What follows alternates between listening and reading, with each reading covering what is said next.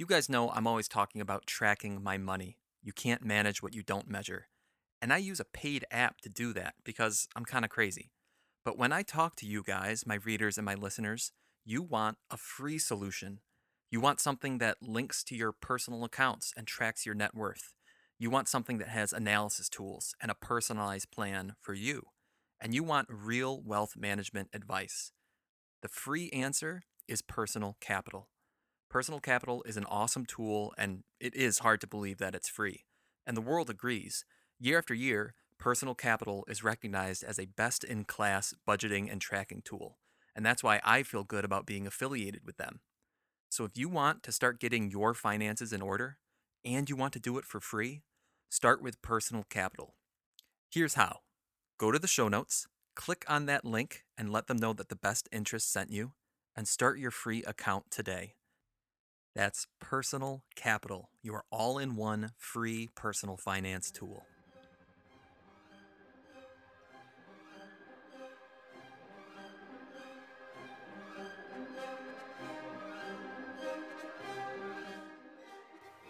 Welcome to the Best Interest Podcast, hosted by Jesse Kramer, where we discuss today's best ideas in personal finance and investing. The Best Interest is a personal podcast meant for entertainment purposes only. It should not be taken as financial advice and is not prescriptive of your financial situation. Here's your host, Jesse Kramer. Hey guys, what is up? Welcome to episode 24 of the Best Interest Podcast. I am Jesse Kramer. Today's guest is an interesting guy because up until a month ago, he was a public school teacher, but he retired from that job, and in his 40s, no less, because he's found a new niche: online content creation. And the peculiar thing is, his online presence is an anonymous persona. For his own privacy's sake, he doesn't disclose his identity in public. It's pretty interesting. And now, I've had offline conversations with him. He's very real, and the material he discusses is also very real. He's not catfishing us. Trust me on that. I really enjoyed this conversation as we dipped and dived our way from public education to financial education to retiring early. We even touched on classical music and so many things in between. So I hope you all enjoy.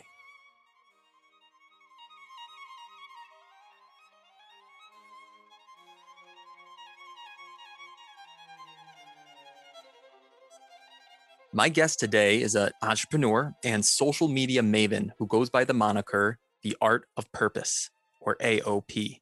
He has a one-of-a-kind social brand, combining pithy comments with images of classical art. And he's turned that brand into a small business where he guides others through the often confusing landscape of growing an online social media presence. Of course, some of those pithy comments have to deal with personal finance and investing, and we'll be sure to get into those ideas today too. So, AOP, how are you doing tonight? I'm doing great. I'm going to need to look up some of those words that you were just saying right now, but I am doing Pithy, yeah. fantastic. Yeah, yeah. Oh my God. I hope that's a compliment. It Thanks for is. having me on tonight. You're Thank you for having welcome. me on. You're welcome. Thank you for being here. It's a great compliment, especially when it comes to Twitter. It means, sharp, succinct, to the point, edgy, catches the audience. It's a great word that I think describes your content really well. Appreciate it. I was hoping you wouldn't mind starting with giving us a little bit of your life's elevator story, or at least maybe talking about some of the recent few years of where you've been building this business, AOP, and where you came from, how you got to where you are now, and really what you see for the next few years. Well, I really haven't been building the Twitter business very long, maybe like 12, 14 months at the most. And if we go back just a little bit beforehand, I'm basically a ex fire guy who got really into the whole fire movement about 2012, and then from there deep dive into like how to invest properly, all of the the great conservative investments that the fire movement talks about and proclaims. And then I started to begin to do some side hustles where I then learned about investing. And then I had a problem of, almost like doing too well. My wife and I got really into saving and investing. And when COVID hit, it kind of was like a lot of things converging on at once, which I'm sure a lot of people had that same feeling as well. But when COVID hit, I've been a public school teacher for close to 20 years, and I just left the classroom because I started a Twitter account back in May where I started to talk about personal finance, but really I talk about whatever I want these days. And through that, it was able to generate enough income to surpass my teacher salary and even more that, so that I walked out of the classroom actually literally just a few weeks ago in June.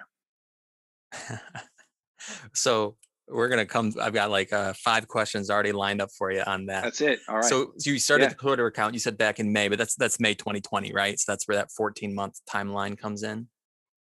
pretty much. Is I've that been at right? this for 14 months. That's correct. Gotcha. Yeah. Okay. Um, so you started as a fire guy. So for those who don't know, I assume you mean financial independence, early retirement. Is that correct?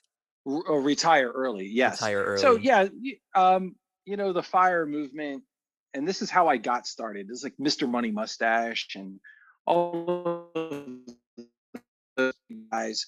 One day I was just browsing the web and I came across a few of these financial bloggers back in 2012. And I started learning about, because I started to get into, I had a net worth of zero. All right. And I woke up one day and was literally like, I am tired of being broke. I want to start beginning some journey towards something. I want to start building and investing. So I came across Mr. Money Mustache and those fire guys, and sat down one weekend and completely educated myself on how uh, how index funds work, how ETFs work, how mutual funds work, and 401ks, all of those things.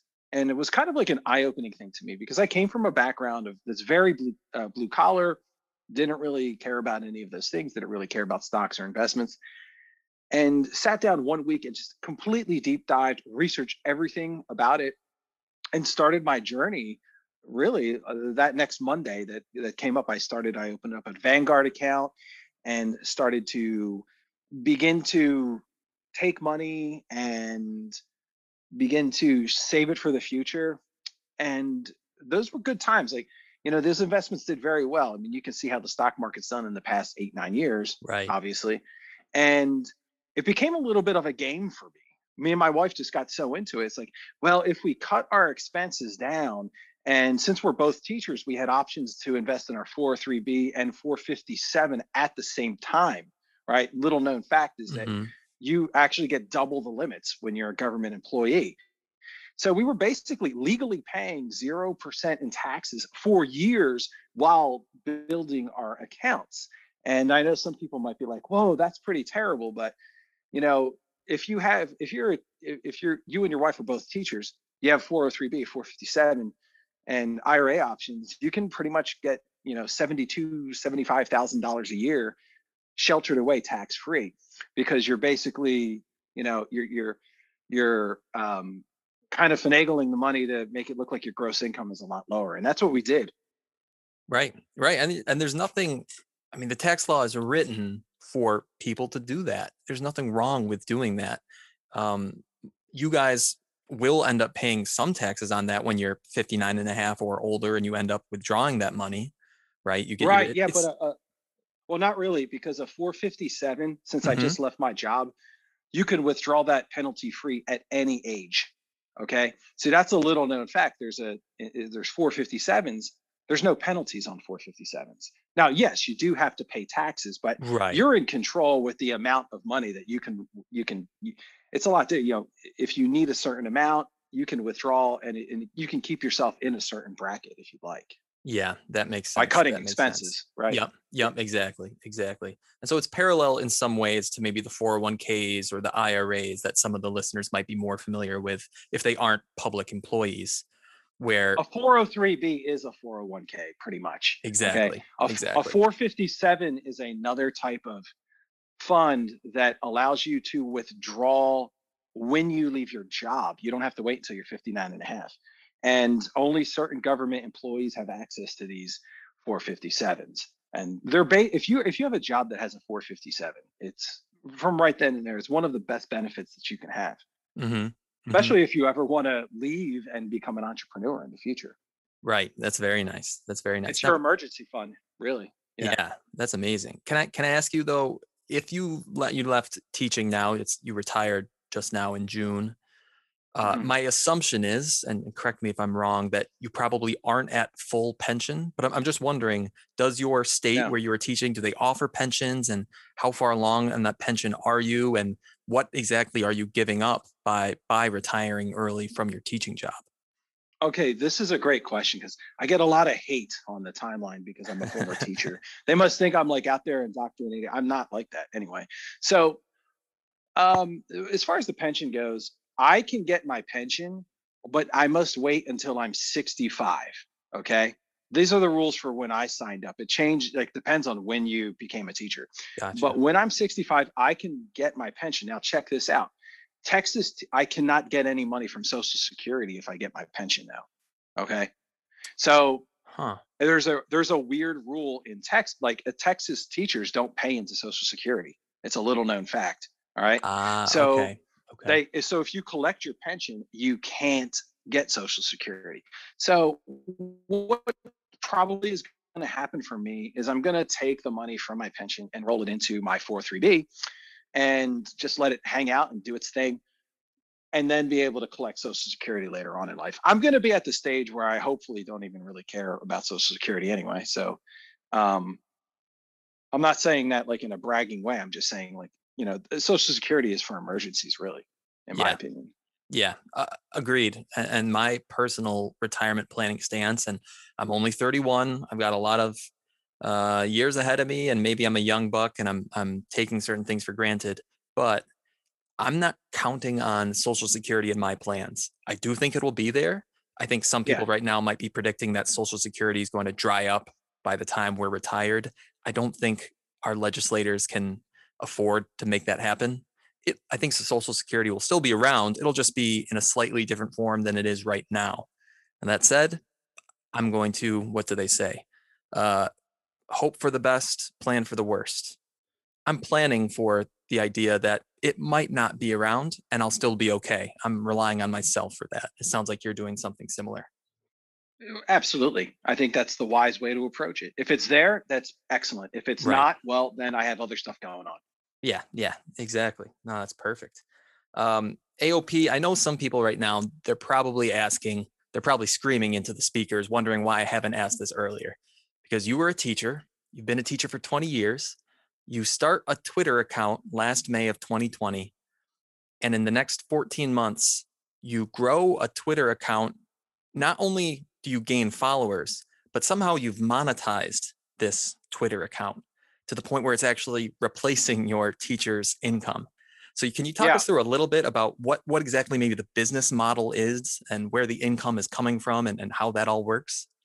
All right. So a lot of people don't realize there are many different ways to make money, on Twitter itself. And Twitter is, I guess, what we're talking about right now specifically. So let me hone in on some of the ways that you can make money from a Twitter account. One is you could sell services while you're online. So maybe you can help write emails, email workflows. Maybe you write landing page, maybe you create landing pages, maybe you create websites for other entrepreneurs, maybe you create Twitter banners.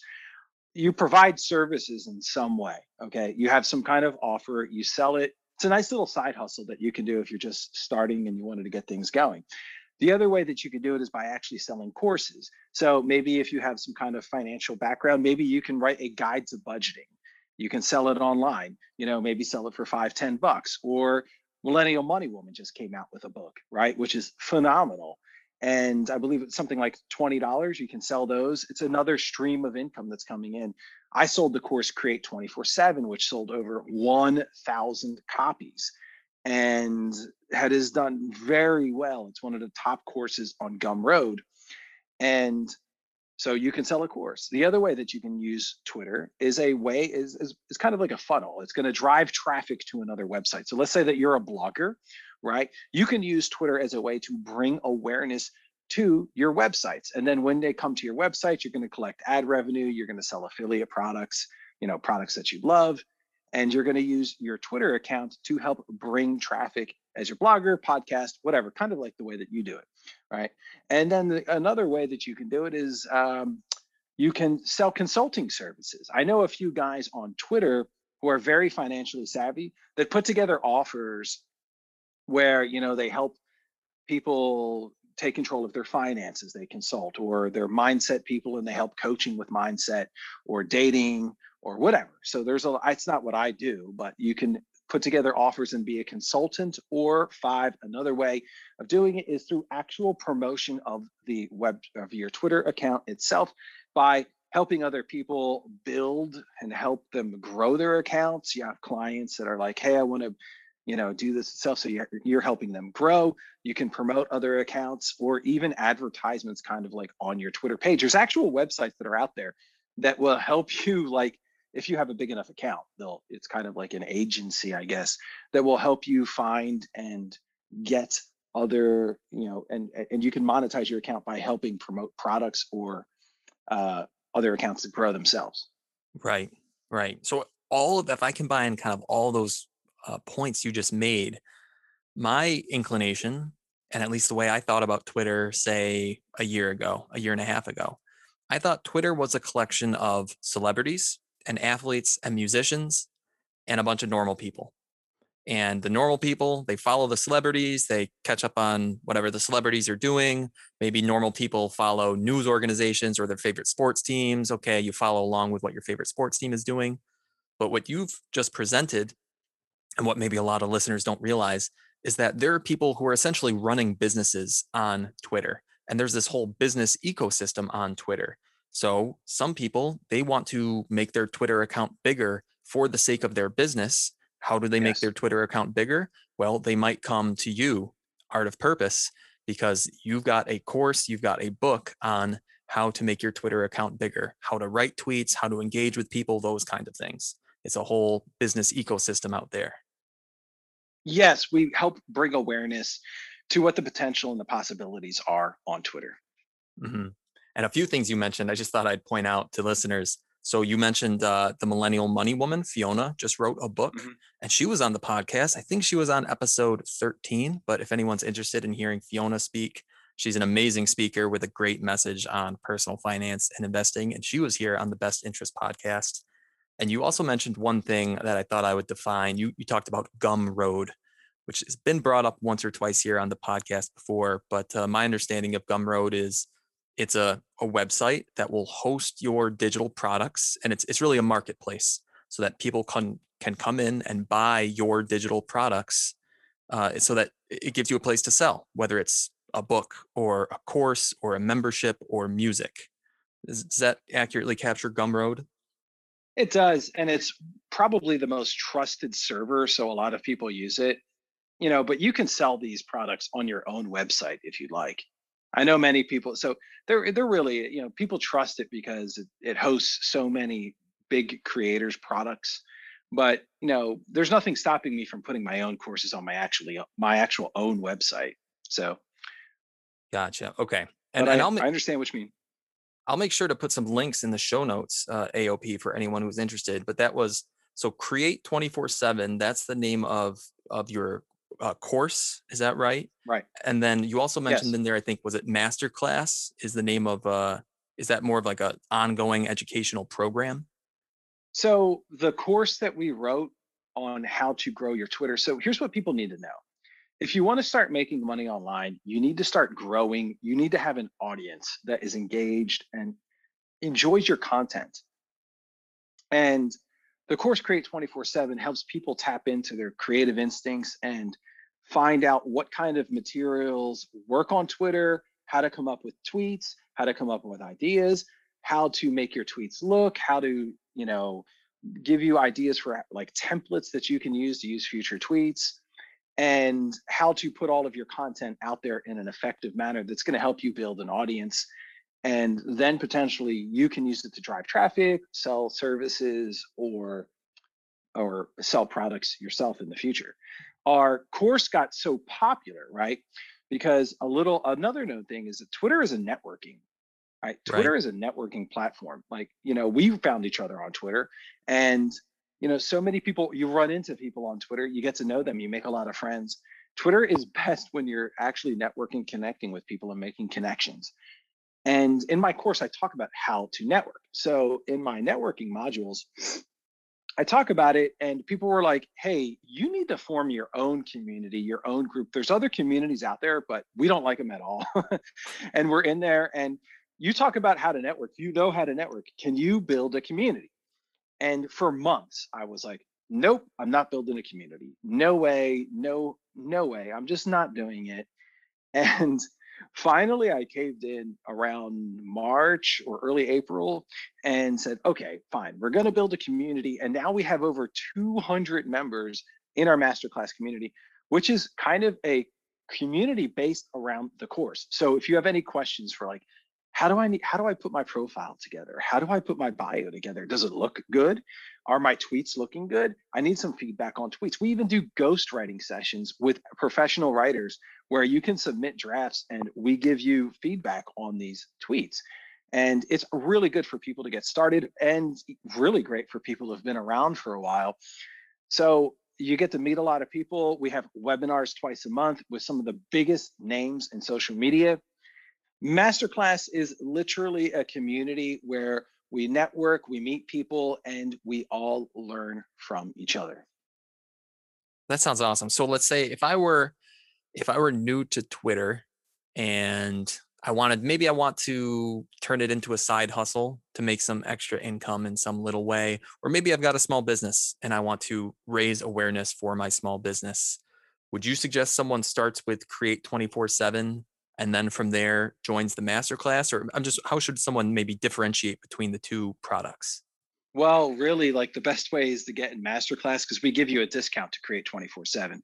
So if you Gotcha. come into masterclass, that's pretty good. A lot of people will come into masterclass and get the course. It really works out. But if you just want to get a taste of what's going on, and if you're starting from zero and you just want to take it on your own, just get the course. It has guides in there for people who are starting literally from zero followers. I created a brand new account just to go through the motions of learning and building an account from zero followers. So if you're brand new and you don't know where to get started, Create 24/7 really is the best place to start. And if you want some people to help you out and join a community on the side, if you want to get in masterclass as well, hop in. We'd love to have you there. Cool. Very cool. And yeah, so listeners, I will make sure to get some links from AOP and put them in the show notes if anyone's interested. AOP, let's switch back over to maybe some more personal finance and investing stuff because I do want to pick your brain since you've really been thinking about FIRE for Yeah. the last 10 years. One thing that I'm interested in is getting into schools a little bit, helping to teach there. Both my parents were actually teachers. Right. But when you were a teacher, what did you see in terms of financial education in the schools? And if you could, what would you change about what you saw there? Yeah, I was just asked this. I was in another interview this morning, was asked the same question. Okay. And I just think that people have just no idea what's going on in the schools right now. The schools are an absolute mess. They are in such bad condition that I don't even know if that like I get it that personal finance and entrepreneurship, these things are should be taught, but schools are in such a fundamentally bad position right now. They can't even get the basics right. So that the problem with our schools and public schools are really societal problems that are starting at home. And that's why I had a viral tweet that had something like 20,000 likes. If I had one piece of advice for you, it's to homeschool your kids. Hmm. And the public school situation right now is dire. It's worse than people can imagine. And we need to there's the problems aren't just like, hey, we need to tweak a few classes and introduce this curriculum. It's far beyond that. So you're saying it's just a problem of now. I don't want people to take this the wrong way and say that I'm pointing the finger at 13-year-olds. That's not my intention here. No, But no, is in it? fact, it's just It's the it's opposite. it's probably is it at the parents to somewhat pointing at them Oh, or it's just just it's a societal problem. societal problem? What you're asking for the schools is absolutely ridiculous. You're Right. asking them to be the parents. You're putting in. None of it is possible. And the people that are coming in, they're coming from broken families. It's quite sad what's going on in our schools right now. And it goes. I just think people are like, I get questions like this all the time. AOP, what would be this magic pill that you can give the schools and fix it one tweak? Or there is no one tweak. The problems with our schools come from a problem in our society. The schools are messed up because our society's messed up. Might not be the right question for this podcast, but Yeah. okay, let's say, I mean, I'm sorry I'm going there, no, but you asked no, me. no, no, no. This is great. I gave you the real answers. This is where the Yeah. gravy's gonna be, man. Yeah. Okay, so I mean, how Are these pithy comments? Is that what you were talking yeah, or what? they are. They really are. Very Um, good. so what, how could we change society? Are we talking, is it a manner of I don't. teaching people? Is it personal responsibility? Is it, Yes, is it it, is personal responsibility. Yeah. is that kind of what it comes Yeah. down to? The ability to, our kids having trouble sitting through a 45-minute class because they're staring at their phones? Is it, are Yeah. they talking back to teachers and telling them to go screw themselves? Well, I don't really blame the kids, right? Right. So the Understood. problem, Understood. yeah. So the problem is the fundamental lack of responsibility taken by the adults in the society. Yeah. And I talk about a lot about that on my personal timeline. I don't know what your audience, how they think. I don't really know. Hmm. But I talk a lot about taking your personal responsibility. If you don't take the first step of taking personal responsibility, you're never going to make it. Okay, you're not going to make it. All right. If you don't feel like you have complete control of your destiny and your future, and then you can make a difference with your personal finances, you've basically given up on life in a way. And I think you have just a large percentage of adults that think like that. Like, I can't turn my finances around. I can't do this. I don't have control over my, life or how I feel or any of these things. And when they feel like they have a lack of no control over their destiny, they basically give up. And then you have a lot of their kids coming into the school, and the parents aren't doing any of their job at home. They basically just punt their duties to the teachers, and it just creates an environment where teachers can't teachers can't do all of it. Most of them are ill-equipped in the first place to be able to do something like that. Our society has, as far as public schools go, if we start to fix the problems at home and societal problems, I think then we'll see better schools, right? Like, you need to go to the root cause. Yeah. Agreed. 100% agreed. As I mentioned earlier, both my parents were public school teachers for 30 odd years in rural upstate New York, Right. where, some parts of, some of the suburbs up here are nice, but they did not teach in nice suburbs by any means. And I think they mentioned to me a couple times that over the course of their careers, they saw a shift. And you can call them boomers. You can say that, every person as they get older harkens for the good old days. But if I, throw away those comments, they saw a shift amongst basically the way that the kids were being raised and how prepared the kids came into their classroom, and how, there was a time when if you told a parent Johnny's not doing his homework, you could tell that the parent was going to go home and punish Johnny. And by the end of their careers, there were times when they said Johnny's not doing their homework. And the parent would look at my parents, the teachers, and say, well, what are you going to do about that? My parents are saying, Right.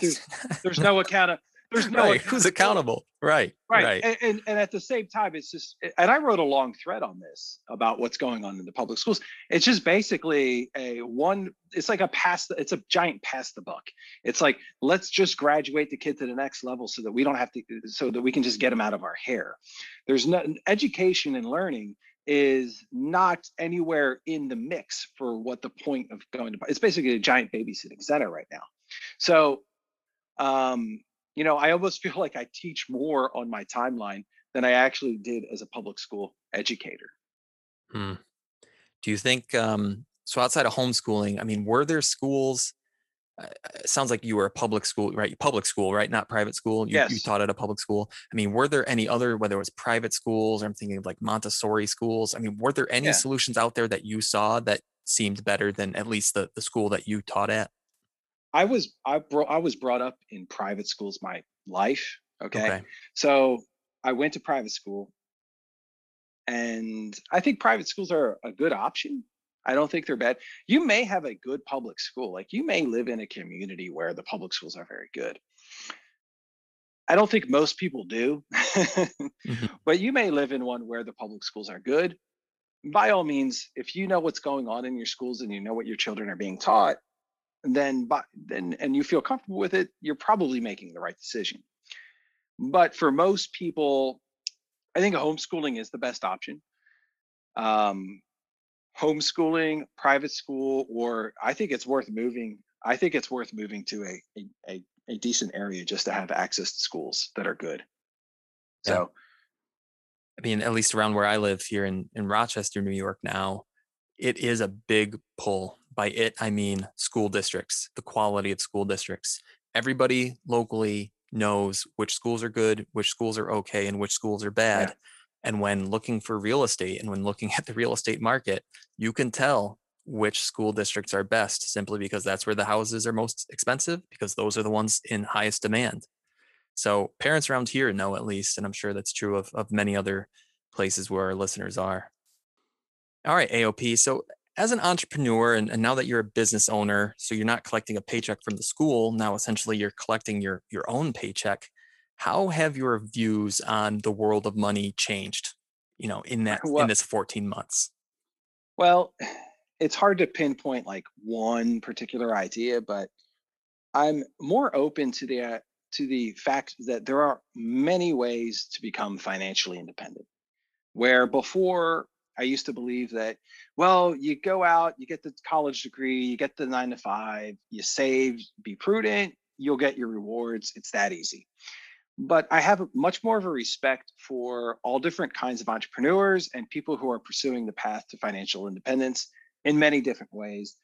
At the end of the day, it just matters that you raise your net worth, generate some cash flow, and you know become cognizant over how much you're spending and how much you're earning. Right. So you're saying, I mean, if you had to go back and do it all over again, would you have taken the same path of college education, I assume master's degree if you're a teacher, and Right. then Mhm. and then, working that 9 to 5 teaching job for 20 years? Or if you could go back, do you think you would have maybe taken a different course from the get-go? Well, knowing what I know now, I mean, it would be a breeze to, yeah. So obviously, yeah. So you would have gone back and you would have invented Twitter if you could. Yeah, I mean, I don't like playing that game because life Yeah, is about, it's just, a lot of times I get asked, would you change anything about your life? And the answer is no. But right. I mean, it's all about, because the whole question itself is kind of, it's flawed. It's like, what is really cool is getting the bumps and bruises, getting the scrapes, and learning on your own. Right. Sometimes you need to go through it, and going through the journey of building wealth and building a business. I look back at it and go like, wow, we did some like really cool things. We met some really cool people along the way. And then it was just a good journey, as opposed to just like sitting there and wasting years of our life. We actually invested in our future and bet on ourselves. And it's just something that you have to do and experience, and you have to take action.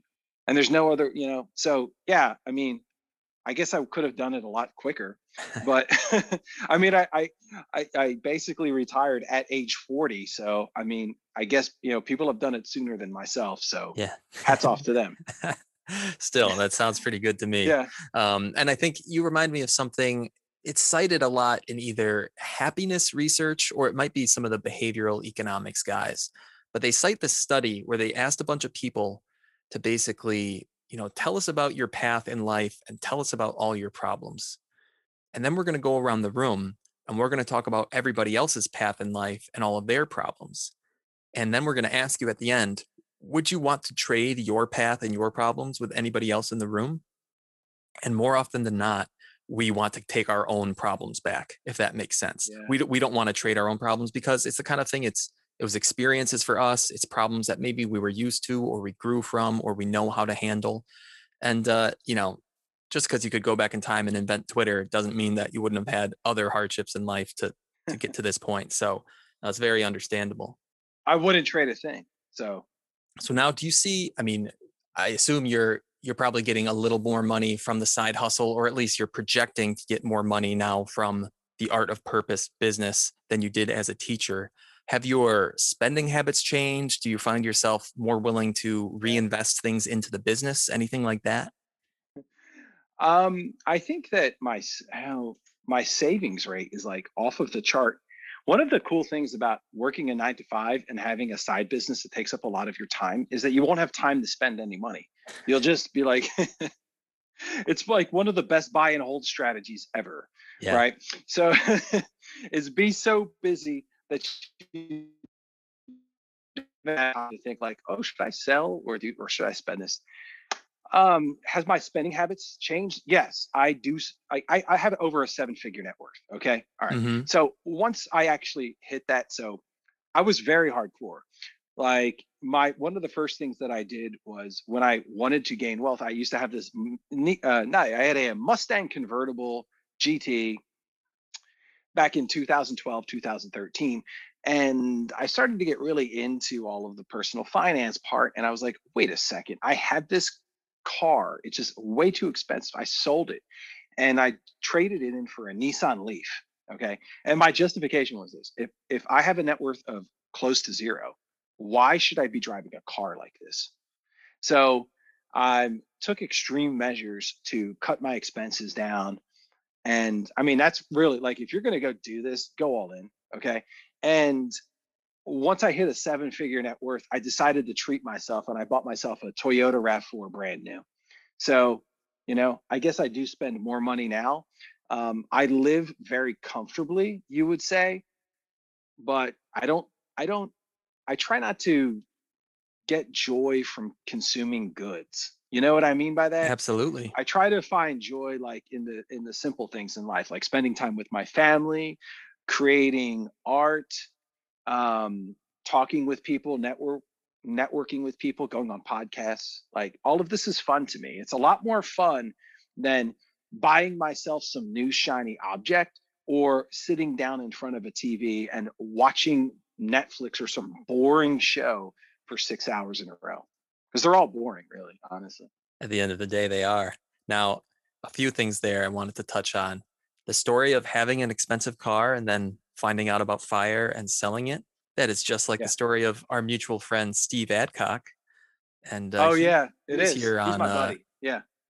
episode 16 of the Best Interest podcast, telling us the story about his car and his motorcycle, and walking out into the garage one day and looking at the stuff out there and saying, "I need to change. I need to get rid of this stuff." Um, Yeah. the sec Exactly what I did. I mean, it's a great turning point. It's an important turning point, really, for anyone looking to turn that corner on their journey to financial independence.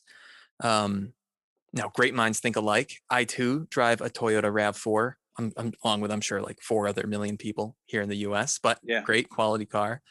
I did want to touch on one thing, AOP. You mentioned not finding fulfillment, or essentially avoiding consumerism because you don't find fulfillment in consumerism, in consumer purchases. And you're not alone there, right? That's backed up by well-proven psychological research that I've cited in my writing a few times. That, simply put, people don't get joy from buying stuff, at least for themselves. They don't. They don't. They're hedonistic adaptation is a real thing. Right. So Totally. yeah. um, People do get joy from buying goods for other people, from buying experiences like going on trips, or taking your kids to the movies, giving to charity. But buying consumer goods for yourself is, like you just mentioned, right? The hedonic treadmill. You're always going to be chasing that next thing that you want to buy. The next thing you know, you're going to be broke. Right. I buy things for a reason. That doesn't mean I'm not much of a penny pincher these days anymore. So, like, if I see a nice shirt and I like it, I buy it. Okay. But I don't sit there and think, like, I need to get this one particular thing. It's going to make me so happy. Like, I need this new Xbox or PS5 so that I can go out and play this game. I just don't think like that. To me, life is much more fun to actually I'd rather play the video game of life than some 60 $70 or like $500 box that's going to create this virtual reality. Like, why spend my time doing that? It seems like a time sink. as opposed to like actually like get out there and build a business. Like view life as a game, level up in it, you know? Yeah, it's amazing. You're definitely not the first person to mention that. I'm trying to think of who I was just talking to last week. Oh, I know who it was. It was Dan Coe. It was Dan Coe mentioned Oh gamifying yeah. life and setting goals for yourself, just like you might set levels in a game. I played a lot of games growing up as a kid. I don't play a lot of games anymore, but I do look back on those days of playing games, whether it's board games, card games, video games, and thinking having that gamer mindset of, level up, build something new, grow whatever you're doing, grow your character in the game. Well, now I'm growing my blog and my small business on the side. And I'm getting that same kind of feedback that I did from the game. And I think it's a lot of fun. I think if those games have one, good point, I think everybody should play them maybe like once in their life. Sit down and like understand that what you do, like take a quest, right? And you go take the quest, you gain experience, and then your character levels up in the particular attributes that the quest helped them level up in. So just think of life the same way. Whatever adventures that you decide to take and embark on, you're going to see some kind of direct benefit in return. Do you have any ideas what the next level of the art of purpose is going to be? We're going to probably, what we're going to do is we're going to focus a bit on masterclass in the future, our community, and we're actually coming up with free courses and free materials for masterclass themselves. So I think sometime this weekend or next week, we're going to release just a really cool, quirky book for the masterclass community. And, it's going to be available for purchase. And probably like farther down the road, we will release some kind of courses or materials on how to accumulate wealth, how we talk about wealth, and how we might do something in the personal finance uh, genre in the future. I'm not ruling that out. Very cool. I'm excited to see what's happening. Yeah, the personal finance side, especially. Um, Now, AOP, before we go into the rapid fire questions at the end, I did have a real quick art question for you, and Yeah. you can take it or leave it. Obviously, we can edit this out if need be. But for the average listener who perhaps has never gone to a museum or never has paused to consider art in their lives, what would you say to them, or what might you suggest they do to dip their toe in the world of art? Because art is such a center pillar of your brand. Well, really, all they need to do is is start listening and watching it. So if you're interested in learning more about, I mean, there really is no barrier. Like if you want to learn about classical music, hop on Spotify, start listening to Mozart, right? There's nothing out there that's stopping you from doing it. Um, take in mind that art created 200, 300 years ago was for definitely different purposes for than today, stuff that you hear on the radio. I don't listen to music with words. Okay. That's just a Gotcha. personal thing that I don't do. It's just programming to me. So music with words and stuff that you hear on the radio, it's just there to be catchy, and it's consumable. It's just another form of a consumable product. It's there to stick in your mind, so it gets in your mind, and then you want to keep listening to it again and that station again. So really, if you want to listen to like art that has like a purpose and like connects and like tries to convey some really great ideas, start listening to classical music. Start listening to some of the greats. I mean, it's not hard. Go out there and start to consume art that actually has some meaning behind it. Like, if you listen to Beethoven, or you have to think about their lives are so memorable and so great. Like he wrote his last five symphonies while he was partially deaf or completely deaf at the time. Like there was something behind his music, like his Sixth Symphony is about getting out in nature and the beauty of nature. So when you listen to his music, you're reminded about the beauty of the world. And that's not something you're going to get when you turn on your typical radio station or listen to like the music that's promoted on Spotify. The classical music or fine art is going to give you more of an appreciation for the world around you. So you're missing out if you if you decide not to listen to it. It gives you, it's a window into somebody else's mind. Do you have a favorite window to look into? And by that, I mean a favorite composer? Mostly I listen to Bach and Beethoven and Shostakovich. Cool. Now, Also Rachmaninoff as well.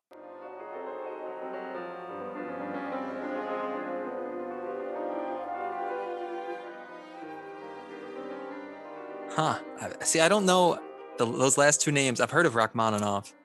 The third name you mentioned, I've not heard of him before. But Shostakovich, yeah. Shostakovich, I'll have to Google that.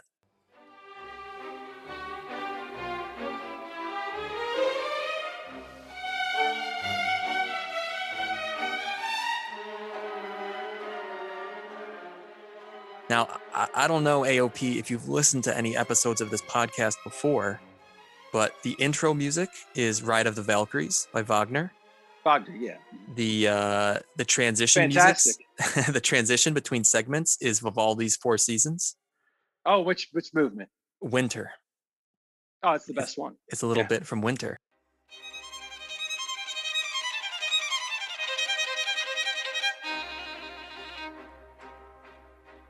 And then towards I the love it. There you go. You're educating your audience. Highly recommend, when we're done with this, go listen to the entire Four Seasons. It is fantastic. I will second that. I mean, for me, it's terrific study music, and it's just good music to get my brain in that right space. Have you had Joey the Cypreneur on? Have you had Joey on? I have not had Joey on, no. Okay, so me and him, we did this discussion in masterclass. We just did this about how music with lyrics is very distracting as well. And you were just mentioning that with Vivaldi, that music, if you're going to listen, trying to get work done, listen to classical music, something that is not obtrusive. It's going to help you keep momentum, keep you focused, especially if you're in a room with a lot of noise. Highly recommend listening to classical music while you're trying to get stuff done. It will help you be more productive. Second that. I second that. But listen to AOP because he knows a lot more about it than I do. But I do love some classical music. That's awesome. That is awesome. All right. Let's go into the rapid fire questions then. What was the last material object or personal luxury that you spent $100 or more on, AOP? And a potential bonus question, I know art can be expensive. And so do you happen to own any nice art? And what might that piece actually look like? That's a good question. I just own musical. I'm not an artist, right? So, Yep. right, I own musical instruments that are worth a lot more than $100. So I'm a musician. Cool. So my wife is an artist, right? So I most of our house has her art inside of it. So I don't spend money on art. It would be nice to be like at some point where I can spend, a good amount of money on, some fine art. I do have favorite artists, but no, I do not have art in my house. So what did I last spend $100 plus on? I recently purchased a MacBook Pro M1 chip. Fantastic purchase, by the way. That is exactly what I'm talking to you with right now, is through my M1 MacBook Pro. I love it. Best computer I've ever owned by far. Yes, fantastic. I'm Uh, looking forward for them to come out with a new larger version iMac, which will be fantastic. Gotcha. Out of curiosity, what's your preferred musical instrument? I would say my preferred musical instrument, I like them all. Really, I love the cello. Like if I had to listen to somebody play an instrument, I would pick the cello. Awesome. Would it be Yo-Yo Ma, or do you have another favorite cellist? It could be Yo-Yo Ma, it could be anyone, really. I love the cello. It's got that warm sound to it. It's just like literally the perfect instrument. The other instrument that I love is the bassoon. It's got like this quirky, absolute, just beautiful, unique sound. It sounds like it's something from like 300 years ago. Huh. I'll have to Google a bassoon. I'm not sure I can picture the way it sounds. I know it's a reed instrument, right? Like a giant That's clarinet. correct. Yeah. Yeah, very large. It's like a giant oboe, really, actually. Okay. Okay. Cool. Next, let's go to the next question. What's a good habit that you're trying to form, or potentially a bad habit that you are trying to break? A good habit that I'm trying to form. Well, I guess a good habit that I'm trying to form is when you're an entrepreneur, you need to be very consistent and disciplined throughout your day to to just knock a lot of stuff out. So, wake up in the morning, write a to-do list, go right through it, knock out everything, be very disciplined with how I work with my time. So I think I need to be a little bit more organized overall. That's a great one. What's your favorite financial tool or app or service and why? I think that the app that everybody should have on their phone is the mint.com app. Fantastic app that will track your net worth. Wonderful. I think that wealth is defined from a net worth perspective overall. And if you're getting going to get serious about building a net worth, you need to track it. Like if you're going to get serious about losing weight or tracking or wanting to get more fit, you need to weigh yourself every day. So if you're going to get serious about building a net worth, you need to download an app and keep track of it and try to get those numbers moving in the right direction. Excellent. I definitely support budgeting apps. That's a great answer. Oh, it's not a budgeting app, it's a net worth tracking app. I see. Now, when I used Mint, though, at the You could time, use it for budgeting, I yeah, guess. it, Yeah. it was a few years ago, and I think I had some sub. Maybe I was just using it for sub accounts, and I would kind of Yeah. delegate money into various sub accounts. But yeah, tracking. My favorite saying here is, you can't manage what you don't measure. And right, so Correct. measuring your net worth, just like you said, or just like measuring your weight every single day, that's how you're going to start managing it and improving it. And last one, AOP. If you had a billboard and you could put on any message to share with the world, what would you say? All right. So if I were to have something on a billboard, I would have always be improving, always be looking to improve every single day. Wake up, crush your day, go at it, and always help other people as well improve. So if you see somebody who's like working out at the gym, give them a a good vibe. Give good vibes. I'm really big into people trying to help themselves and improve their lives. Always be improving. AOP, I can't thank you enough for coming on and sharing your thoughts with us here on the Best Interest Podcast. I appreciate it, man. Thank you so much for having me on. And if you want to check out Create 24/7, please click the links, send me an email, or find me on Twitter at Creation 24/7. I'll be more than happy to answer any of your questions that you have about Create 24/7 or Masterclass. Again, Jesse, thanks for having me on today. Absolutely. And everybody, all those links will be in the show notes. Go check out AOP. Thanks, man. Talk to you soon. I appreciate it, man.